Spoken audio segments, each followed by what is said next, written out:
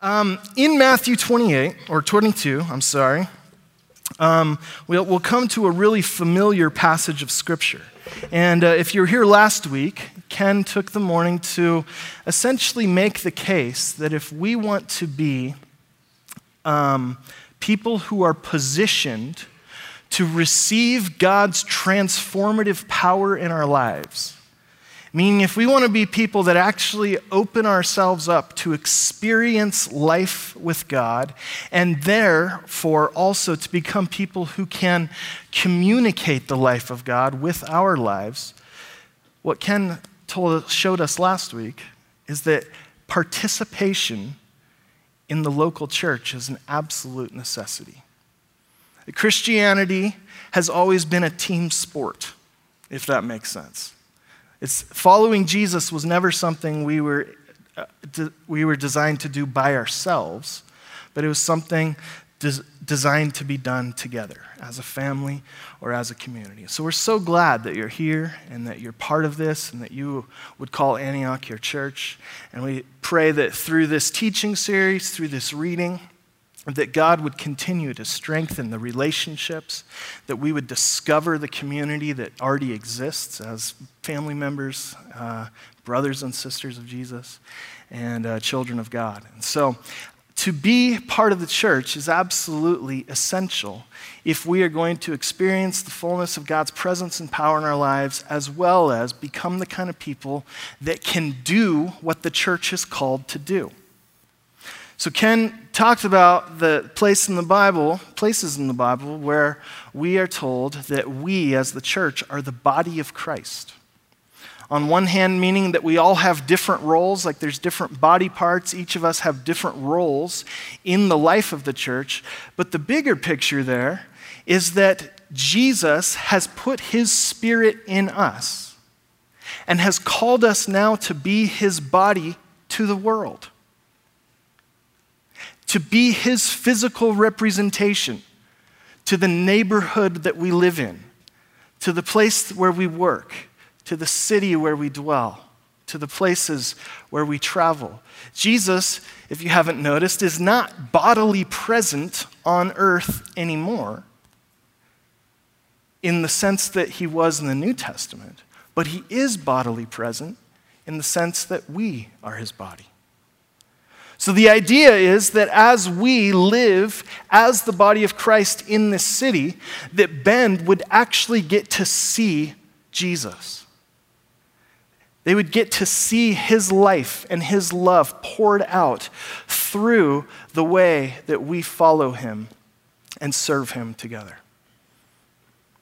And so what that means is that church isn't something you go to. It's not a service that you attend, but church is something that we are. It's not a one-day-a-week event that we go to, but it's a 7-day-a-week identity that we've been given. So I've always told people, I hope that you never go to church again. And instead, start realizing that you are the church. We are the church when we're gathered like this for worship and when we're scattered the other 6 days for mission. So sometimes we want to take our Christianity and compartmentalize it to that little box in our lives called faith or religion or spirituality. But that's obviously not the invitation that Jesus gives to come and to follow him. He's not saying for an hour and a half on Sundays and maybe a small group. He's saying all of life submitted to me, all of life lived in the context of the community of the family of God, all of life given to God's mission in the world.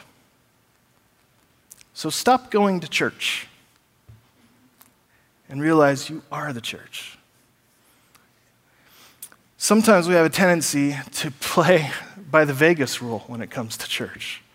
Like what happens at church stays at church, right? I just kind of want to keep that little part of my life on Sundays, and the rest, I do whatever I want. The vision of the gospel is that all of life would be contextualized by this identity and invitation to be the body, to be the family, to be the people of God, wherever we are. And so if we are going to follow Jesus as a way of life, an incredibly important question for us to ask is, what's the most important thing to Jesus about the way that we live? And that's essentially what he's asked in this really familiar passage in Matthew 22, verse 34. Hearing that Jesus had silenced the Sadducees, the Pharisees got together, and one of them, an expert in the law, tested him with this question: "Teacher, which is the greatest commandment in the law?" So they're essentially saying, out of all the hundreds of things that have been put down on paper regarding the life that God calls his people into, what's the most important thing? What's the most important thing to you, Jesus, about those who would call themselves your followers? And in verse 37, Jesus famously replies, "Love the Lord your God with all your heart, with all your soul, and with all your mind. This is the first and greatest commandment, and the second is like it. Love your neighbor as yourself. All the law and prophets hang on these two commandments." Okay, so according to Jesus, the most important thing to him about the way that we live as his body, as his family, as his physical representatives in the world, is that our lives are marked by love for God with everything we've got. And that love then expressed through a love for neighbor, a love for those people around us. According to Jesus, that's what he is after. That's his biggest hope for us, that we would be a people who love God deeply and passionately, and that love is fleshed out in the ways that we love one another and the way we love our neighbors in the world. But then he says, all the law and prophets hang on these two commands. So what's he saying there? He's going, this isn't anything new. He's connecting his moment to a much larger story. And he's reminding these religious leaders around him that this has always been the deal that God has had with his people. This has always been God's vision or dream for those that would call themselves his. That we would be a community marked by an authentic love for him and a selfless love of others. And the way Jesus communicates that is by saying, this is what the law and prophets are all about. This is what the story of God and his people has been saying for centuries now.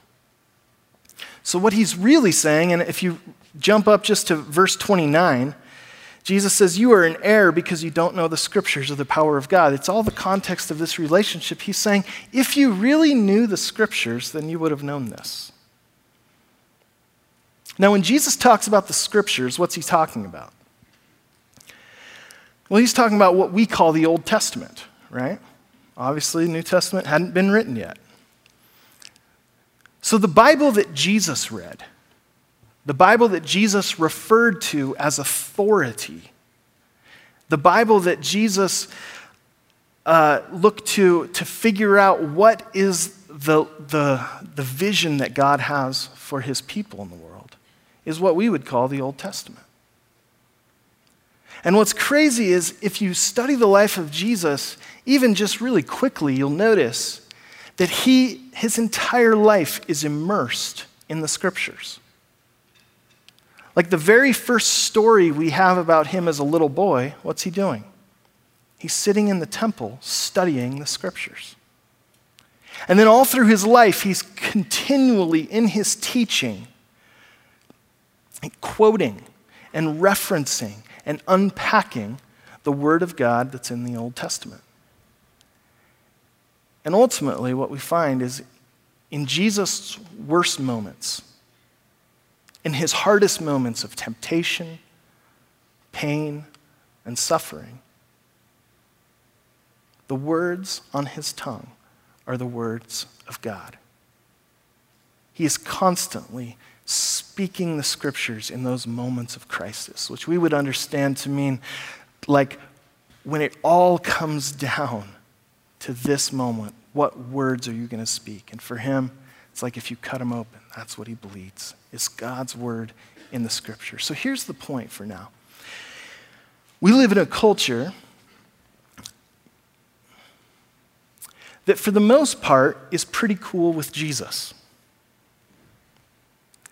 and isn't really cool with organized religion.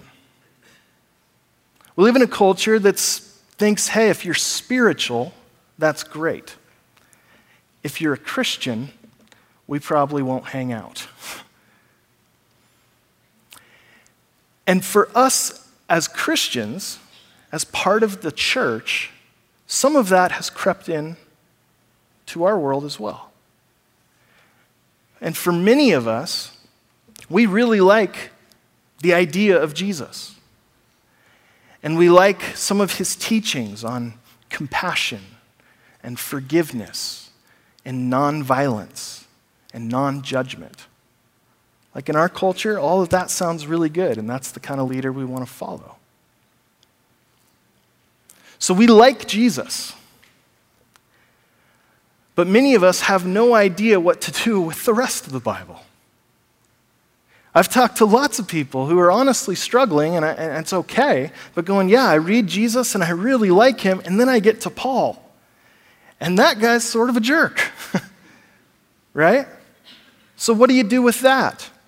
Or I like the teachings of Jesus in the New Testament, but then I go back to read some of the places like Judges and 1st and 2nd Samuel and 1st and 2nd Chronicles, and it's like that, I don't know what to do with that God.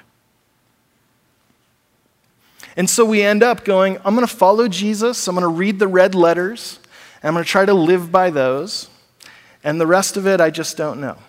Okay, that's good. Follow Jesus, start with him always, and if he's all you've got, then he's all you need. But here's the problem with that. If you are going to call yourself a follower of Jesus, you have to understand that his entire life and ministry and theology, if you will, is shaped by what we call the Old Testament. He believed the Old Testament. He read it, he studied it, he memorized it, he taught it. He understood that his Father in heaven was the God who was unveiled in the pages of the Old Testament. And so you can't say, I just follow Jesus, but I don't do Old Testament, right? You have to say, following Jesus means that I'm going to have to learn from him how to engage some of these more difficult and confusing parts of Scripture. Because he held them as authority. And he held them as the dominant narrative of the history of the world, and his own identity and mission and life found their place in the context of the Scriptures. So all that brings us to this morning and saying, wouldn't it be cool if we could come to the same understanding that Jesus had when we look at the Scriptures? So if you have an actual Bible, you'll notice in Matthew 22, if you kind of put your finger there, it's the end of the first book of the New Testament. Most of the pages are to your left, right? And we like to spend a lot of time in the New Testament, and again, I'm not saying we shouldn't look at Jesus or read the Gospels, but it's kind of obvious that when we start in the New Testament, when we start with Jesus and that story, we're coming into the middle of a much larger story. Right? And why would you do that if you didn't have to? Like, do you try to go to a movie 45 minutes late just to make it more interesting? Like, you try to get there for the whole thing, right?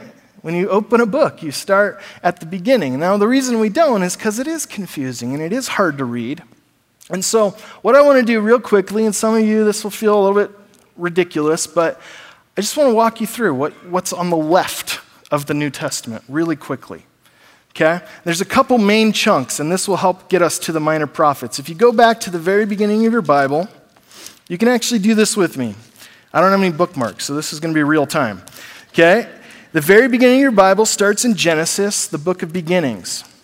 Genesis begins what the Hebrew people would call the Torah, right? This is the books of law.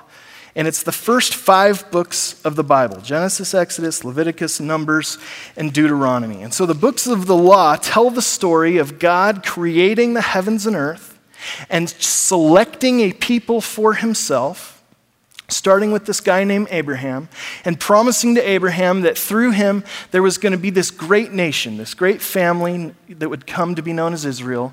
And God's deal with them was that I will bless your family, Abraham, and I will make you a blessing. Meaning, I'm going to pour my life into Israel so that Israel can pour themselves into the nations. God would say, all nations on earth would be blessed through you. So God's plan to reconcile all things to himself starts with this guy Abraham and a family, a community, a church, if you will. And God says, I'm going to give myself to you so that you can give your lives away for the world. All right, so that's the story of the first 5 books, very, very briefly, known as the books of the law. Then you get to Joshua, if you want to flip over to Joshua. Then we start into what are called the history books, okay? And there's this big chunk of the next chapters of the story of how this little family, Abraham's little family, grows into a great nation, and then what it looks like as they kind of enter into the promised land. And there's this conversation where Israel's saying to God, all the other nations have a king, and we don't have a king, we just have you. And God's like, well, get a king then. So they get a king, and things don't go really well from that point on. And so what happens eventually is that civil war breaks out among the members of this family, Israel. And the nation is divided into 2 nations, the northern and the southern kingdoms, and God's relationship, God's covenant with his people is fractured. So God sends these prophets to go and try to remind people about the covenant he's had, okay? So then you get through Joshua, that's a big chunk, 1st and 2nd Chronicles. And then when you get to Esther, that's the end of the history books. And then you get to this book, Job. And Job is the beginning of the writings, or the wisdom books. You have Job, Psalms, Proverbs, Ecclesiastes, and Song of Solomon. So these are basically books of poetry that came about during these historical periods. And here's how you can think about them. When we talk about the Bible being the story of God, a lot of you will say, yeah, there's a lot of story, but then there's a lot of other stuff too. But all this other stuff, these other genres of literature, find their place within the story. So the writings, the books of wisdom, think of them as the soundtrack to the books of history. Right? This kind of gives this insight into the hearts and the minds, the emotions of what God's people are feeling and experiencing, and what kinds of prayers are beginning to form within them as they go through this big, long, messy story. And so when you read the Psalms and the Proverbs and Job and all of that, it's soundtrack to the storyline that's already been laid out up until Esther. Okay, so then we go through Song of Solomon, and we get to the book of Isaiah. Isaiah begins the prophets, okay, and the rest of the Old Testament is the prophets. And there's a few big ones, Isaiah, Jeremiah, Lamentations, Ezekiel, and Daniel, which are called the major prophets. And then after that is the minors. Now, you know why they're called the major? Because they're bigger. That's all. They're longer books. Okay, so they've been clumped together to be called major. So not that they're more important than the minor prophets, but they're just longer. Okay, and so from here we have these prophets, which we'll talk more about in a moment. But again, this isn't the next chapter in the story, as it is now a new layer in the story. So we have the books of history telling what happened in Israel's history. And then we have the books of wisdom that give us an insight into the hearts and songs and prayers that emerged during that time. And then we have the books of prophecy. So they're all stacked up on top of each other. And the books of prophecy contain God's words to his people during this time of civil war and exile and wandering. The prophets are guys that God called up to communicate his word to his people. Okay, so there's 3 layers there. And hopefully that helps you a little bit understand where you are in the Bible when you randomly open up somewhere. Okay, and so at the end of the minor prophets, then we come to, at the end of the major prophets, then we come to the minor prophets. Whoa, these are long. It's going to take me a while. Hosea, okay, at the end of Daniel, you get to Hosea, and this is the beginning of the minor prophets. So again, the lesser, the minor, the shorter books of prophecy. Okay? And so they aren't laid out for us chronologically in most of our Bibles, and that's okay. I'm not knocking it. I'm just saying it's helpful to understand what's going on here. And so we come to the minor prophets. How's that for an intro? The minor prophets are the last 12 books of the Old Testament, the Bible that Jesus read. And there's these 12 shorter books that after they were written very quickly were compiled into a single scroll. So obviously they weren't binding books like we are today. These books were written on scrolls. And most of the longer books would be their own scroll, but the minor prophets were put on one scroll that became known as the Book of the 12, or simply just the 12. And so they were designed to be read together. And so it's not one continuous story, but it's sort of a compilation of multiple writings that make sense together. Okay? So when we get to prophets, for some of us that's really weird language, right? And all we can think of is the Matrix or some fantasy or sci-fi, fortune teller or future teller. In the Bible, when we talk about a prophet, you're not necessarily talking about somebody who predicts the future. And I want to be really clear on this. In the Bible, prophecy is simply, a prophet is someone who listens to God and then tells others what God is saying. That's the call of a prophet, to be God's mouthpiece to whoever God wants to speak to. For whatever reason, God chose to raise up these individuals from amongst his people as prophets. Okay? So it's not always future predicting. It's simply speaking the words of God. Okay? And when we get to the minor prophets, I mentioned this briefly last week, this is a gnarly bunch of dudes. Okay? Maybe you know some people that could have been a minor prophet, because they're socially super awkward. They're really intense. You kind of get the impression that maybe personal hygiene isn't a high priority. Like their whole life is consumed with trying to hear from God and communicate what he's saying to his people. And in a lot of ways, they are performance artists, right? Which, again, kind of accentuates how kind of odd or weird they are. God has them do really weird things to communicate his word to the people. So sometimes they just speak God's word, but other times he has them act it out, right? One guy, Ezekiel, God says, I want you to lie on your side for a couple of years, and I want you to use like little sticks and pile up dirt and basically like recreate a little battlefield and play army guys. And that's going to tell everybody what's going to happen to you guys, right? So for 2 years. And then God's like, all right, good. Now I want you to burn all your hair. So he does. And it's all like God's creative, artistic way of trying to get the attention of his covenant people who have turned away from him. And so there's this other guy, Micah, we'll get to, who goes around naked for a while. And then what we're told is that he howls like a jackal and moans like an owl. Okay, so these aren't just like casual dudes you want to hang out with, right? Like they are intense guys that are probably not that fun to be around, and we get all of their writings in the Book of the 12. And it just makes for a really interesting conversation. And so like I said, it's not one continuous book. It's a compilation of 12 shorter books. And so it's pretty tricky if you had to nail down, like, what is the theme? What are the minor prophets all about? But there's a couple big pieces, and we'll just hit those real quick. The minor prophets cover a period of history that's full of social disaster, okay? So there's wars going on, assassinations, earthquakes, famines, slavery, terrorism, poverty. Like it's socially, all the worst stuff that can happen is happening. And so they're communicating what is God saying to us in a world where everything's going wrong. And there's times where some of us can relate to that question.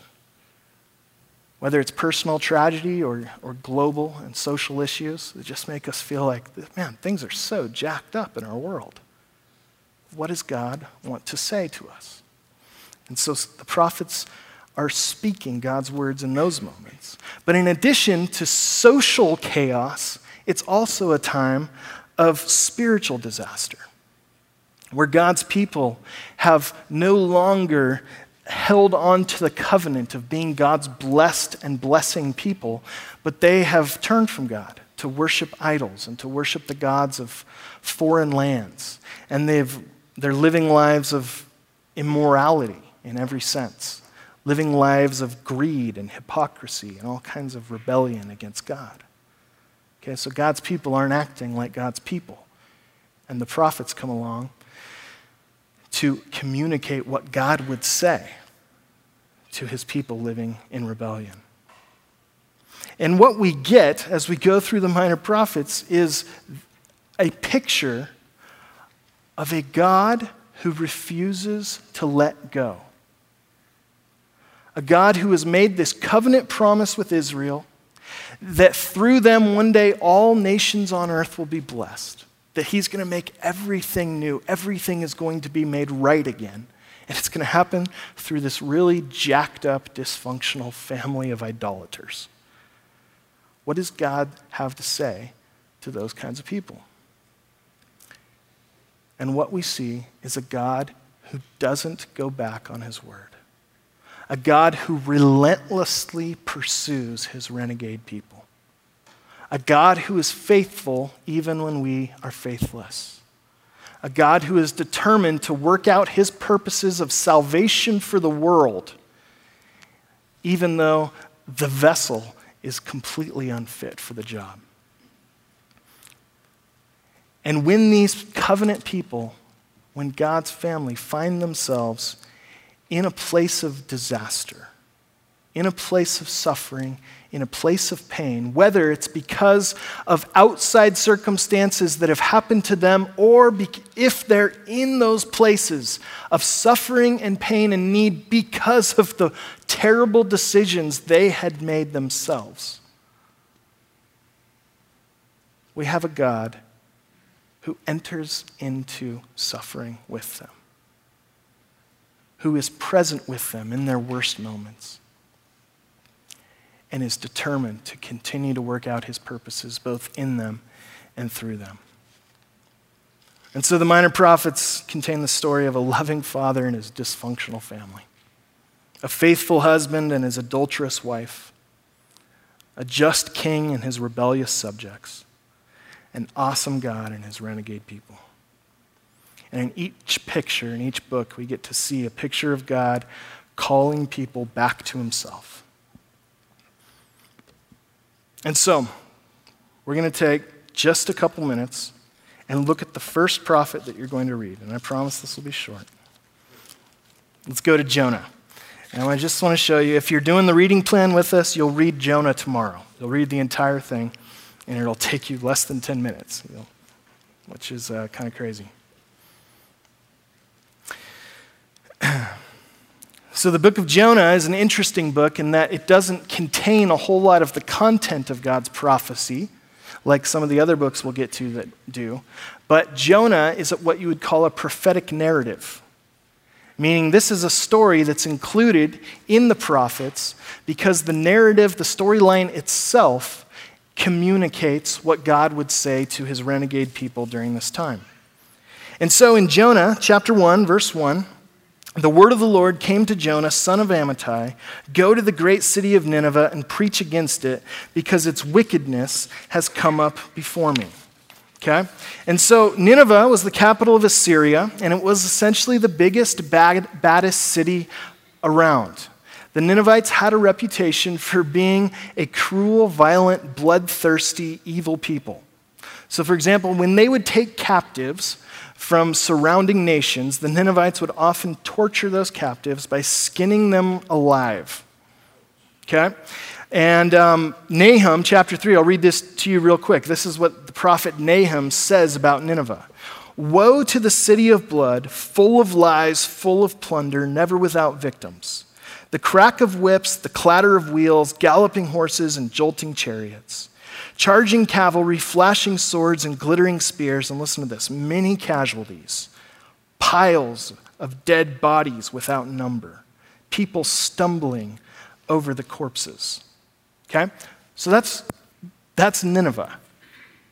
Okay? It's a horrible place, marked by all kinds of terrible violence and evil. And God says, Jonah, I want you to go there.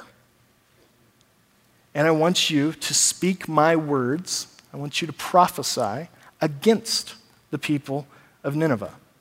Okay? So that's the mission. What does Jonah do? Verse 3. But Jonah ran away from the Lord and headed for Tarshish. He went down to Joppa, where he found a ship bound for that port. And after paying the fare, he went aboard and sailed for Tarshish to flee from the Lord. Okay, so God says, Jonah, I want you to go to Nineveh. And Jonah runs away. Now, I've showed you guys this before, but just real quick, let me show you on a map what this looks like. Do we have that? Nice. Okay, so Jonah is from this tiny little town in Israel called Gath-Hepher, we're told. And God says, I want you to go about 500 miles to the, help me, I'm turned around. Is that east? All right, to the east, to this town, Nineveh, okay? Not a huge trip. Next slide. So we're told that Jonah goes from Gath-Hepher down to Joppa, and then where does he go? To Tarshish. Okay? So he's in Israel. God says, I want you to go 500 miles to the east to Nineveh. Instead, he goes to Joppa, gets on a boat, and goes 2,500 miles to the west to Tarshish. Okay? Modern day, Israel is there. Where would Nineveh be? Iraq. Where would Tarshish be? Spain. Okay? Easy decision. Iraq or Spain? I think I'll go to Spain. And it's literally, if you understand the ancient Near East, Tarshish is literally the ends of the earth for these people, right? Because after you pass through the Straits of Gibraltar, you're out in the open sea, and nobody knew what was over there. So Tarshish is our equivalent of Timbuktu, right? It just means as far away from here as I could ever possibly get. And so Jonah's a funny book. It'll help you if you know that it's supposed to be funny. Think of Jonah kind of like as a Michael Scott character from The Office who just kind of always does the wrong thing and never gets it. That's who Jonah is. So he goes 2,500 miles in the wrong direction to Tarshish. Okay? So here's what's important to see. Jonah doesn't just run away from Nineveh. What's he running away from? Verse 3 tells us really clearly. Jonah runs away from the Lord.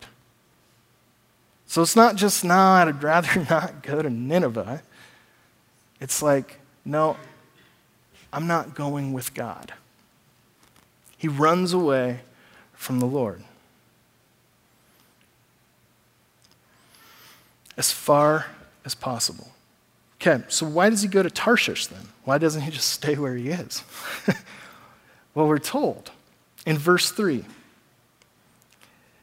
that he's running away from the Lord. He's fleeing from the Lord. So the idea isn't just kind of apathy. The idea is rebellion. Jonah is running away as fast and as far as he can. So here is where the prophetic message of the story of Jonah, but the story in the Minor Prophets becomes clear. Remember, this is a prophetic narrative originally given to the nation of Israel, God's covenant people, with a calling to be a nation that blesses all the other nations. And at this point in the story of Israel, they have broken that covenant. And they have said, no, God, we're going to worship other gods. We're not going to follow you. We're going to live however we want. And so Israel has fled from God. And now we're starting to see what happens here. Jonah, in this work of prophetic narrative, represents God's people who are running away from him in active rebellion. And so, of course, this is where you and I start to see ourselves in the story as well. And maybe it's not so funny anymore. That we also have this propensity to run away from God. And even those of us who know Jesus well and love him and are devoted to him, we know that there's this sinful flesh constantly lurking beneath the surface of our hearts. That we kind of have this bent that we talked about a couple weeks ago, self-control. That part of us that doesn't want God, that wants to be our own God, that doesn't want to live a God-centered life, but wants to live a self-centered life. And we sing the hymn, prone to wander, Lord, I feel it, prone to leave the God I love. If we're honest, we are all Jonah. His story is our story. We all have places in our lives where we're booking it to Tarshish, where we know what God has called us to, the life he's called us to lead, the values he's called us to hold, the people and the places he's called us to give ourselves. And we would just rather not do it. In what may seem like really small and insignificant ways, we drown out the voice of God.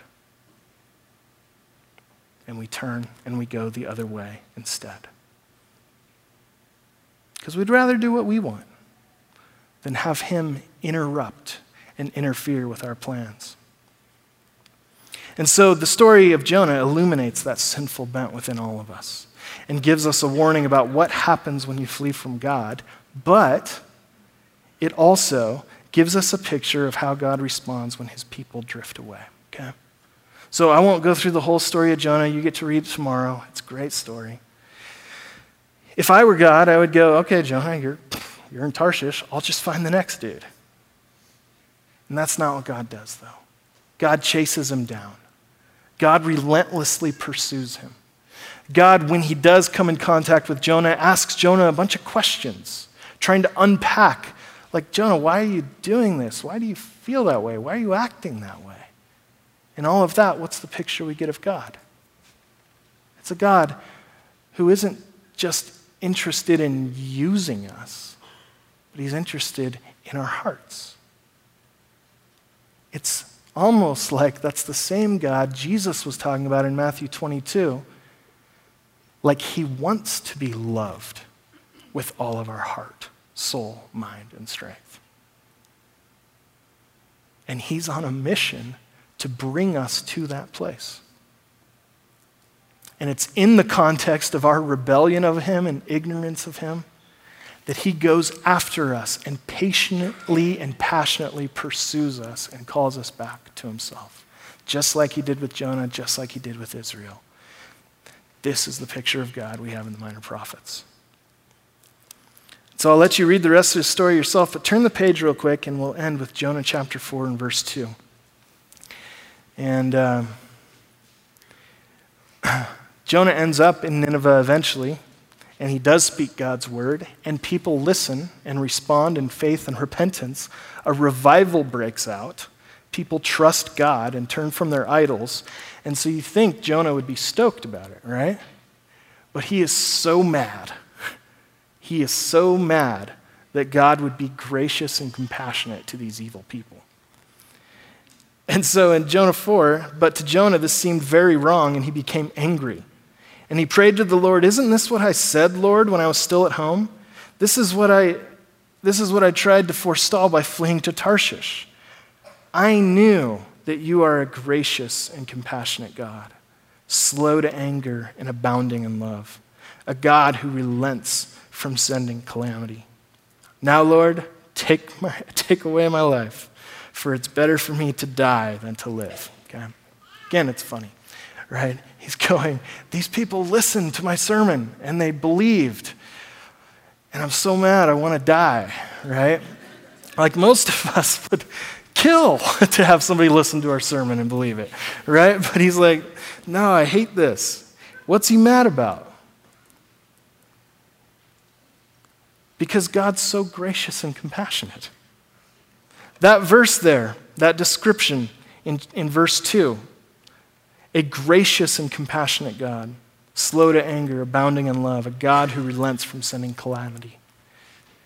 If you're familiar at all with the Bible, that's a very familiar phrase. It originally comes in Exodus chapter 34 when God meets Moses on the mountain. And God describes himself with these words. And here's why it's important. This is actually the only place in the Bible where God makes an autobiographical statement about his own character.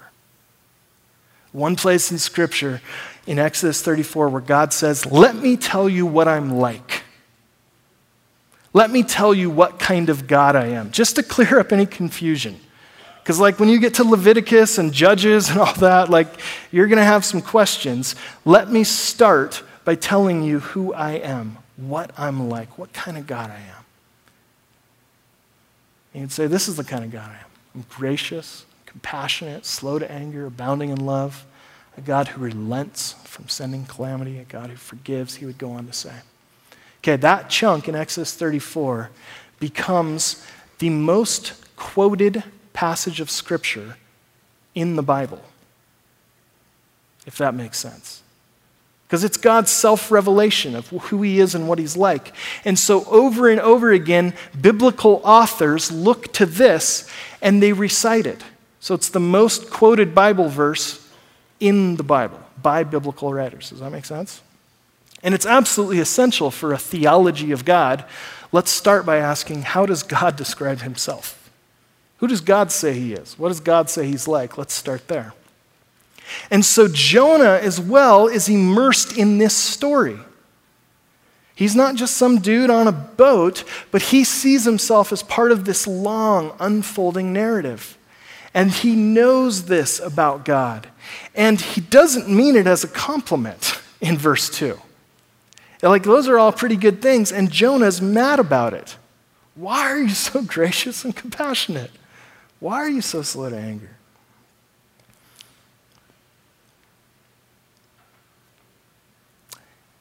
And it leaves unresolved. The book of Jonah ends, and we don't really know what's going to happen. God says, Jonah, why are you so mad? Don't you know that I care about that city? Cities are made of people. I love people. So I care about that city. But then he takes it even further and he closes the very last words of the book.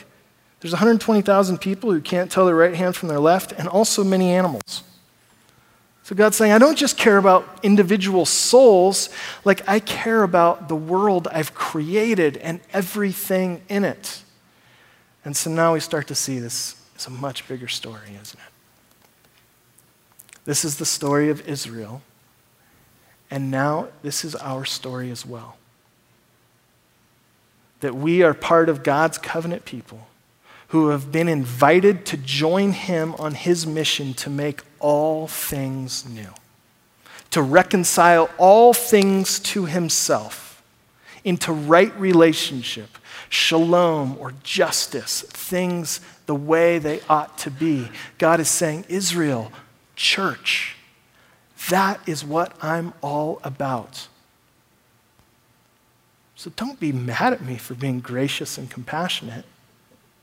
Don't you realize that's the only way you got to be part of this story? It's because God has been gracious and compassionate and slow to anger towards us. And so the good news of the promise of reconciliation, the promise of renewal of all creation, is not only that we get to be part of it, it's that we get to be the recipients of it as well. That as we hold on to this future hope that one day God's going to make everything new, we get to stand in a place today where we ask him, as you make all things new, would you begin with us? Would you make me new? Would you come after me in those places where I'm in rebellion against you or ignorance of you? Would you confront me in those places where I'm living self-centered instead of God-centered? God, would you reveal yourself to me as I try my best to run away from you? And the picture of God that we have in the Bible is, yeah, I will. I will come after you. The warning is that if we keep running away, it's not going to go well for us, and it's not God's fault. And so in all of this, in Jonah and all the other prophets we're going to look at, we see this picture of God's word to his people during jacked up times. And in Jonah specifically, we get a picture of a guy running away from God who would rather die than obey God, which begins to give our hearts a longing for a true and better Jonah. Someone who would hear the words of the Father and listen and obey. Someone who would say, I only do what the Father tells me to. Someone who would look upon a city full of sinners and have compassion over them and weep for them as opposed to run the other way. And in Jesus, this is the God we have. That same God revealed in Exodus 34 has been made flesh and blood in Jesus Christ. And now he would say to us, you are my body. You are my people in this world. So go, become known in Bend, Oregon as those who are gracious and compassionate, slow to anger, abounding in love. As we do this, our friends, our neighbors, our coworkers get to see a picture of who God really is. And that work of restoration begins to take root in this very soil. We're going to transition to a time of reflection and worship. At this time, we'll also receive the offering. And I really would encourage you, if this is the church that you call yourself part of, if you are part of this body, then we all do our part. And that looks like lots of different things, but one of the things it means for sure is that we all contribute to support the work that God's doing in us and through us, financially, however we could. And so this is not just collecting dues. This is an act of worship and faith and submission to God as well. Father, we're so thankful that you relentlessly pursue your people. I'll be the first to admit there are many places in my life where I am prone to turn and run away from you. But you have passionately pursued us, and ultimately you have done it at the cost of the life of your Son. You've not just told us that you're gracious, you have shown your grace in an undeniable way. And so I pray, God, that this good news would sink deeper into our hearts this morning. Over the next 8 weeks, as we read through your prophets, would you illuminate us, our hearing and our reading, that we may hear your word, that you may continue the good work you've started in us of forming Christ's body amongst us, that this city would get to see and touch and experience your good news 7 days a week. We love you. We trust you.